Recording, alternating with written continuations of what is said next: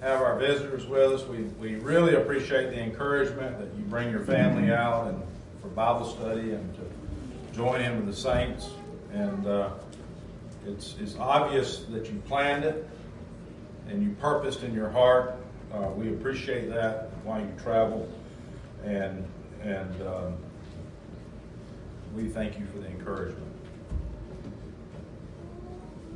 This morning, I want to talk a little bit. I got this thing on. There's on now, I think. This morning, we want to talk about looking at God's Word and how we look at God's Word. And we're going to start off. The introduction is going to be that, you know, it's not within us to manage our steps. It's not within human's power to do that. In Judges 21:25, and I made mention of this as for Genesis classes. Even back at that time, man could not manage himself and be faithful to God. But in Judges 21:25, it says everyone did what was right in his own eyes. So human society has not changed. We still want to do what we want to do. Jeremiah 10, verses 23 and 24. And I'm not reading all these passages, but this is kind of introductory. I know, O Lord, that a man's way is not in himself, nor is it a man who walks to direct his steps. So Jeremiah here is prophesying to Judah during this time, and he's telling it's not within man to direct his own steps. Proverbs 3, verses 5 through 6. Proverbs 3, 5 through 6. Trust in the Lord with all your heart, and do not lean on your own understanding. So trust in the Lord with all your heart. In all your ways acknowledge Him, and He will make your paths straight. We must trust God. And so how do we do that? How do we not lean on our own understanding, but that we trust God with everything? How do we have that confidence? How can we see that? Proverbs 14, verse 12. There is a way which seems right to a man, but its end is the way of death. How many of you have laid out the plan, your plan, and this is how it should work? Here's my contingencies. I do that every day. And they are great plans. They are wonderful plans. And not a single one of them has come to fruition the way I planned it. But more importantly than this physical world and us and what we do in our jobs is, what are we planning for our future? It seems right what we might be planning, but it's not within us to do that. We have to go to God. Going to the New Testament, not everyone who says to me, Lord, Lord, will enter the kingdom of God. Matthew 7, sorry, I should have given you the verses. Matthew 7, verses 21 through 23. Not everyone who says, Lord, Lord, will enter the kingdom of heaven, but he who does the will of my Father who is in heaven will enter. Many will say to me on that day, Lord, Lord, did we not prophesy in your name? And in your name cast out demons, and in your name perform many miracles? And when I will declare to them, I never knew you. Depart from me, you who practice lawlessness. To me, this is one of those. There's a number of passages that I look at and I look, and wow, this is heavy, because they're prophesying, they've cast out demons in God's name, and God says He's going to reject them for their practice lawlessness. How did they miss what God wanted them to do?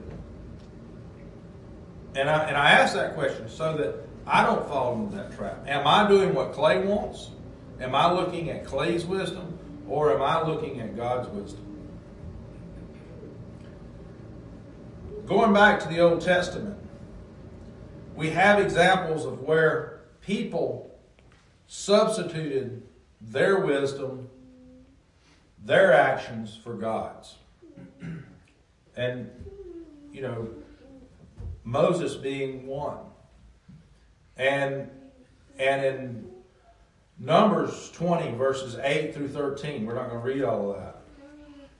This is where Moses strikes the rock instead of speaking to the rock.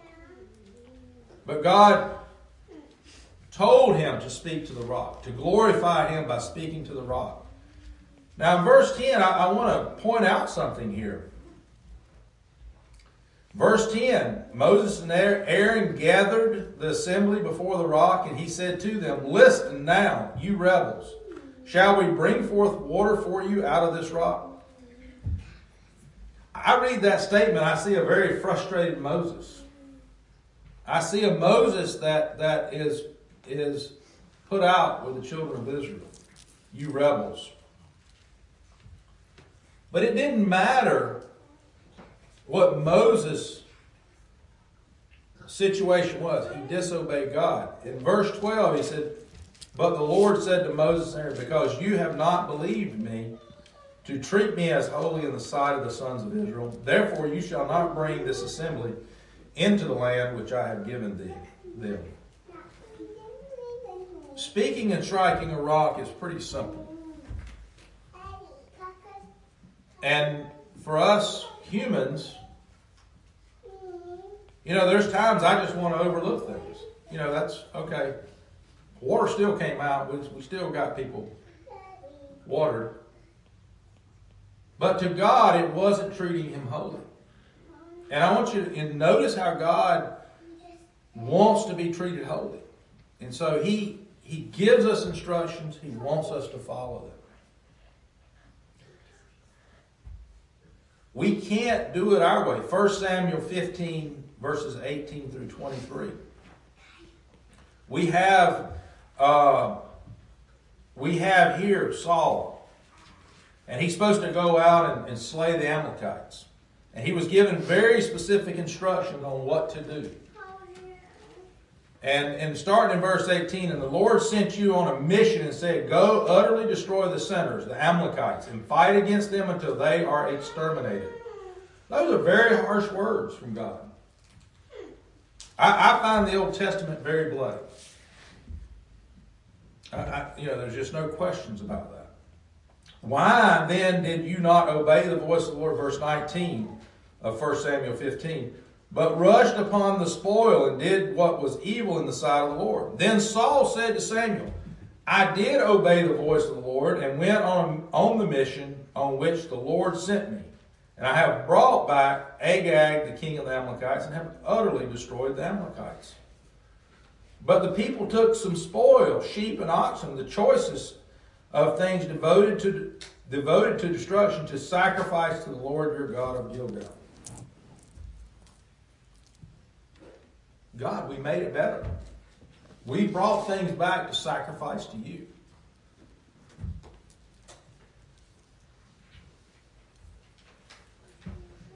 And so Samuel said to him in verse 22, "Has the Lord as much delight in burnt offerings and sacrifices as in obeying the voice of the Lord?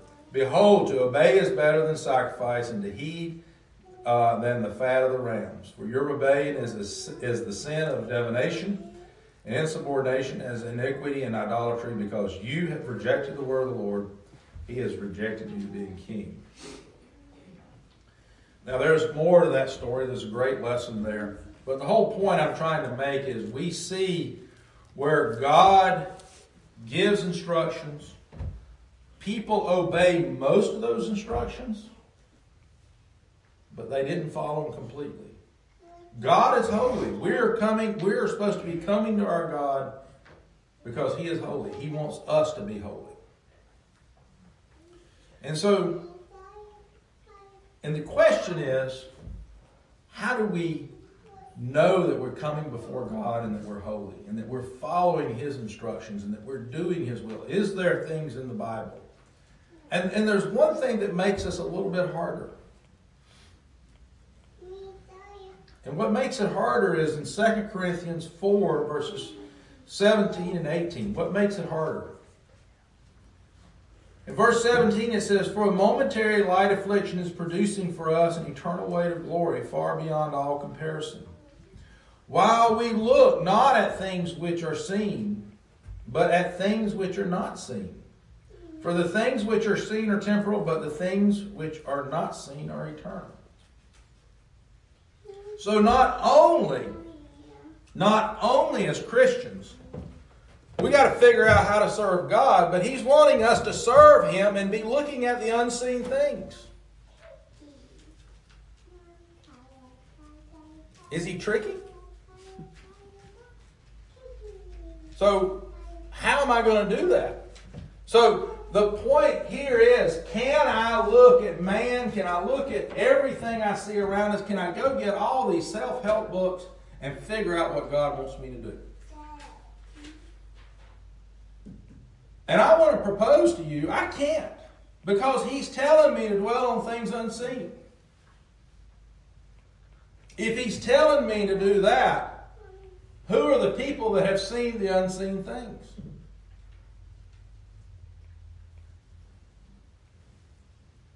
Who are those people today? Anybody want to list somebody that's seen the unseen things? I think we have to go back to the first century. We have to go back to what the first century church. We have to go back in the Old Testament when Moses walked or talked and Enoch walked with God. So we have people that have seen the unseen things, but I don't see anybody around today that's performing miracles that I can say, ooh, that's from God. So think about what God has asked us to do. And I don't think it's hard. And that's what the lesson's about this morning. It's not hard to do this. But it does take action. It does take study. And it takes all of us to grow together in this. Because He's not a tricky God. He gave Saul very specific instructions. He gave Moses very specific instructions.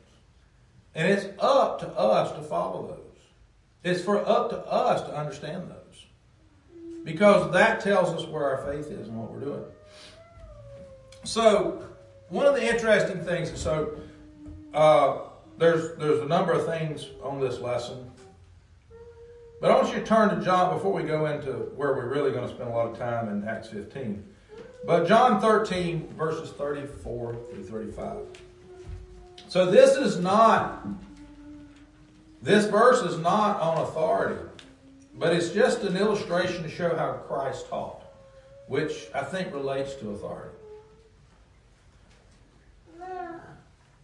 But it's interesting that in these two verses, there's three things Christ makes a statement about that I think we can apply to whenever we're trying to figure out how to serve God. And the first is, a new commandment I give to you, that you love one another. That is a complete commandment, right? He told us to love one another. Now that's easy to say, right? That's a commandment. The second thing that goes here is, even as I loved you. What's He saying there? I'm going to command you to love one another. I'm also giving you the example. Even as I loved you. So he not only gave a command, He then gave an example. As I loved you. He gave that instruction. So how am I going to figure out how Christ loved us? Well, I got to go figure out what He did, right? Can I do that? I think I can. And then, that you also love one another. And then verse 35, He says, by this all men will know that you are my disciples, if you have love for one another. So if you follow the command and look at my example and apply those two, the world's going to be able to infer that you're my disciples. Your actions, your example, things that you do, people are going to be able to logically look and say, wow, those are Christians. Those are followers of Christ. Do you see the 3 points that Christ used to teach here? And I just think that's pretty cool. So let's go to where we're going to spend most of our time. That was the introduction, by the way. So most of our time is going to be in Acts 15. So there's a lot of things I want to point out here. But first, let's think about Acts 15. So if the dates are correct that I read, so if Christ died in 30 AD, Cornelius is taught in 39. So about 9 years after Cornelius, 9 years after Christ's death, Cornelius is being taught by Peter. And then 10 years after that, we have the church at Antioch in 49 having this issue between the first and second missionary journeys, having this discussion and having this problem about, do you have to be circumcised to be saved? And that's where we want to spend our time. And the interesting thing is we Christians, me included, we think about the first century church. Well, they had the Holy Spirit. They didn't have to worry about making mistakes. They had the Holy Spirit.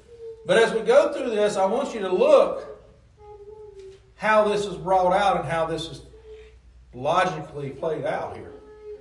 Is what I want you to see. First, I want you to note one thing. The first century church had problems. They had conflict. And in verse 2 here, and so verse 1, here's the problem statement. Unless you are circumcised according to the custom of Moses, you cannot be saved. Unless you're circumcised, you can't be saved. That was the problem statement. That's what they were trying to solve. So the church at Antioch, who had Paul and Barnabas there was great dissension, great debate.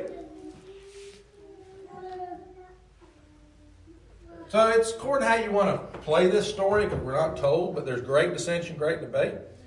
I don't think, was these great Judaizing teachers that was causing conflict purposely in the church, or was these people honestly thinking this? Because we're going to read later on that there's going to be some Pharisees that stand up in the elders in Jerusalem that make the same statement. I can relate to that. You have a preconceived idea, and circumcision is a big thing. You've got to be circumcised to be Jewish, to be a proselyte. So you can kind of understand after 1,500 years why the Jews would say this. I'm going to have sympathy for them. I'm not going to. So there's great dissension, but the whole point is they couldn't solve it at Antioch. So the church at Antioch said, hey, Paul, Barnabas, go back down to Jerusalem and let's answer this question. So they go down.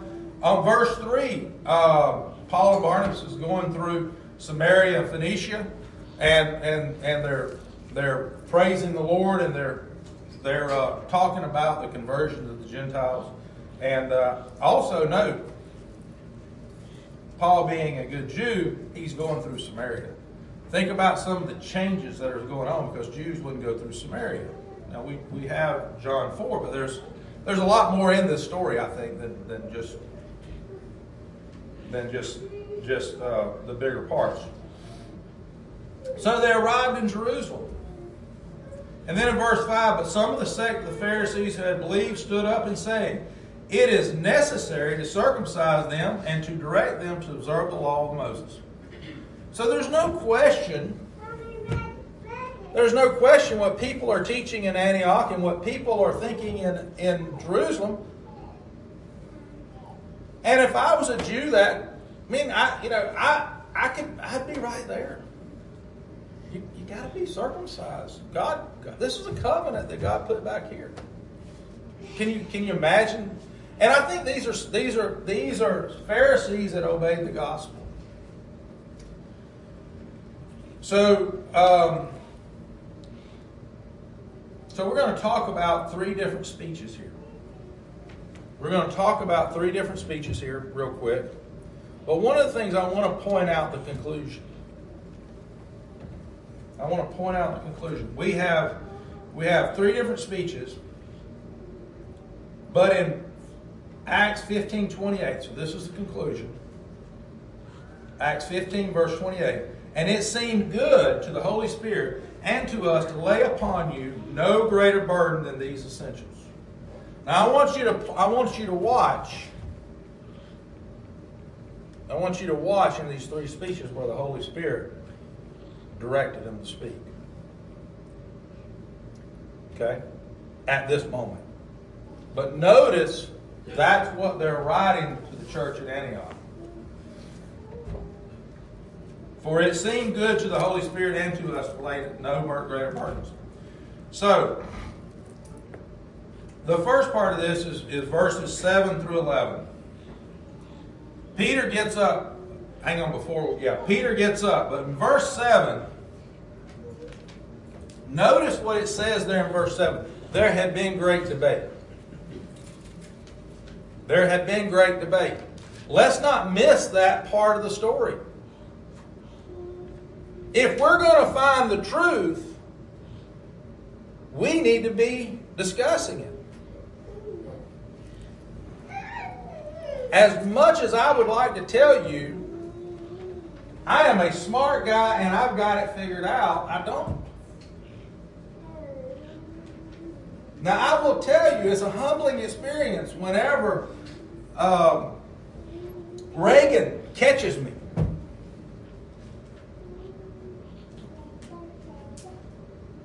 He's 30 years my younger. What's he mean by saying that? But guess what? That's what we all need, right? So there's great debate going on here. I'm trying to point out that getting to the truth takes work. It takes a congregation. It takes people working through the Word of God. I talked about Reagan correcting me. It's not so bad whenever Mark corrects me. He's at least my elder. The point is, we're going to have to work through these things, right? That's what we see in the first century church. So, Peter gets up, stood up, and said to them, Brethren, verse 7, you know that in the early days God made a choice among you that by my mouth the Gentiles would hear the word of the gospel and believe. He was referring back to Cornelius' household, which happened 10 years prior to this. If my dates are correct, I'm going to throw that in there. And God, who knows the heart, testified to them, giving them the Holy Spirit, just as He also did to us. And He made no distinction between us and them, cleansing their hearts by faith. Now, therefore, why do you put God to the test and place upon the neck of His disciples a yoke which neither our fathers nor we have been able to bear? But we believe that we are saved through the grace of the Lord Jesus in the same way as they also are. So Peter's argument here is he's going back to Cornelius' household. He's making the arguments there. So he's going back to the story that we read in Acts 10. So let's go. So he's saying, God spoke, God, made a choice among you that I would go to the Gentiles. And he's making the argument. Why are we going to put this? Peter was a good Jew. So back in Acts 10, verse 28. Notice what is said here. Acts 10, verse 28. This is where Peter is referring back. And he said to them, you yourself know how unlawful it is for a man who is a Jew to associate with a foreigner or visit with him. And yet God has shown me that I should not call any man unholy or unclean. That is why I came without even raising an objection when I was sent for. So I asked for what reason you have sent for me.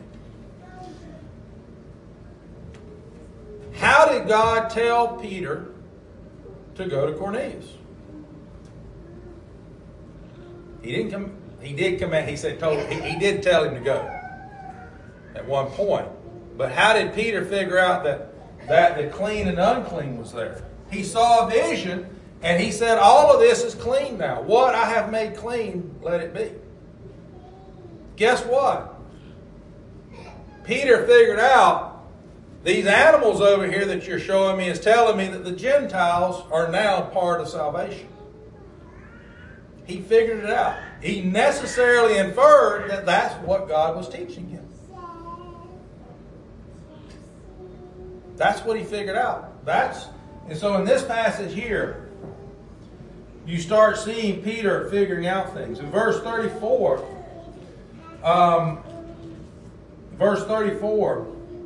I most certainly understand now that God is not one to show partiality, but in every nation, the man who fears him and does what is right is welcome to him. He's talking to Cornelius and his household there in chapter 10, verse 34 and 35. He's figured it out. And the most telling factor here is in chapter 10, verse 44 through 48. While Peter was still speaking these words, the Holy Spirit fell upon all of those who were listening to the message. All the uncircumcised. So the Holy Spirit is falling on all of them. All the circumcised believers who came with Peter were amazed, because the gift of the Holy Spirit had been poured out to the Gentiles also. For they were hearing them speaking with tongues, exalting God. Then Peter answered, surely no one can refuse water for these to be baptized. Did the Holy Spirit tell Peter that they need to be baptized? It didn't. He showed him a vision and said, all this is clean. We're all equal.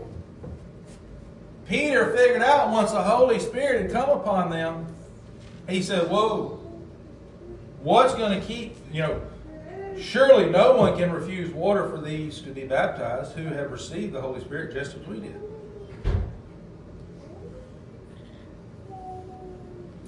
Now, just a little bit of extra. You're not paying for this morning, okay? Just for a little bit of extra here on authority. And this is to me, this is so cool. Notice what Peter said here. Who can refuse water to these?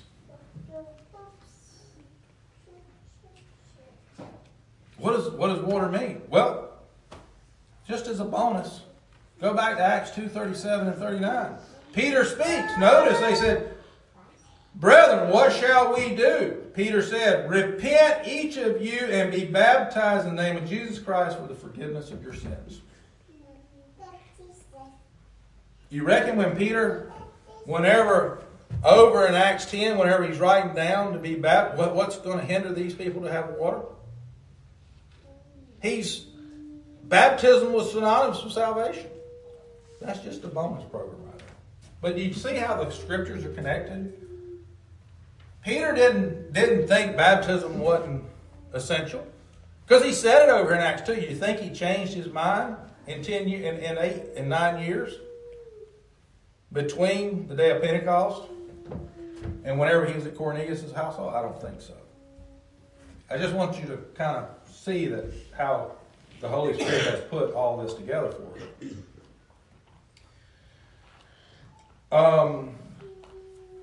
Go to Acts 11.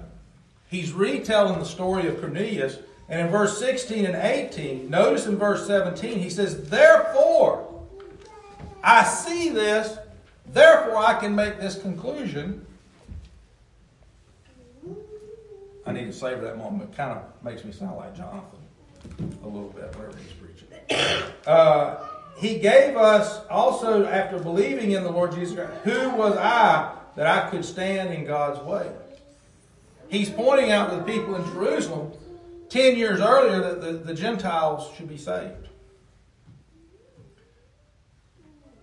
Now, just interesting that Peter is making these comments. I want to make sure you understand. As Peter stands up, and Peter is a stalwart of the first century church. Matter of fact, some religions actually teach he was the head of the church, but I don't think he was. But guess what? Over in Galatians, as powerful as Peter is, and he's one of the three people at this council in Jerusalem, at this gathering, in Galatians we have Paul standing and opposing Peter because he wouldn't eat with the Gentiles. My point is, we all get it wrong sometimes. But notice Peter here is standing for the truth. But over in Galatians we have that. Now, going on to the next. All the people kept silent and they were listening to verse 12. And all the people kept silent and they were listening to Barnabas and Paul as they were relating what signs and wonders God had done through them among the Gentiles. So would the Holy Spirit provide these signs and wonders among the Gentiles if the Gentiles were not supposed to be saved? And that they were preaching the word to the Gentiles. And the inference here is, Paul hadn't been telling people they needed to be circumcised. Right? Oh, but hold on. Didn't he have Timothy circumcised? That's for another purpose. He was becoming all things to all men. It was not for salvation.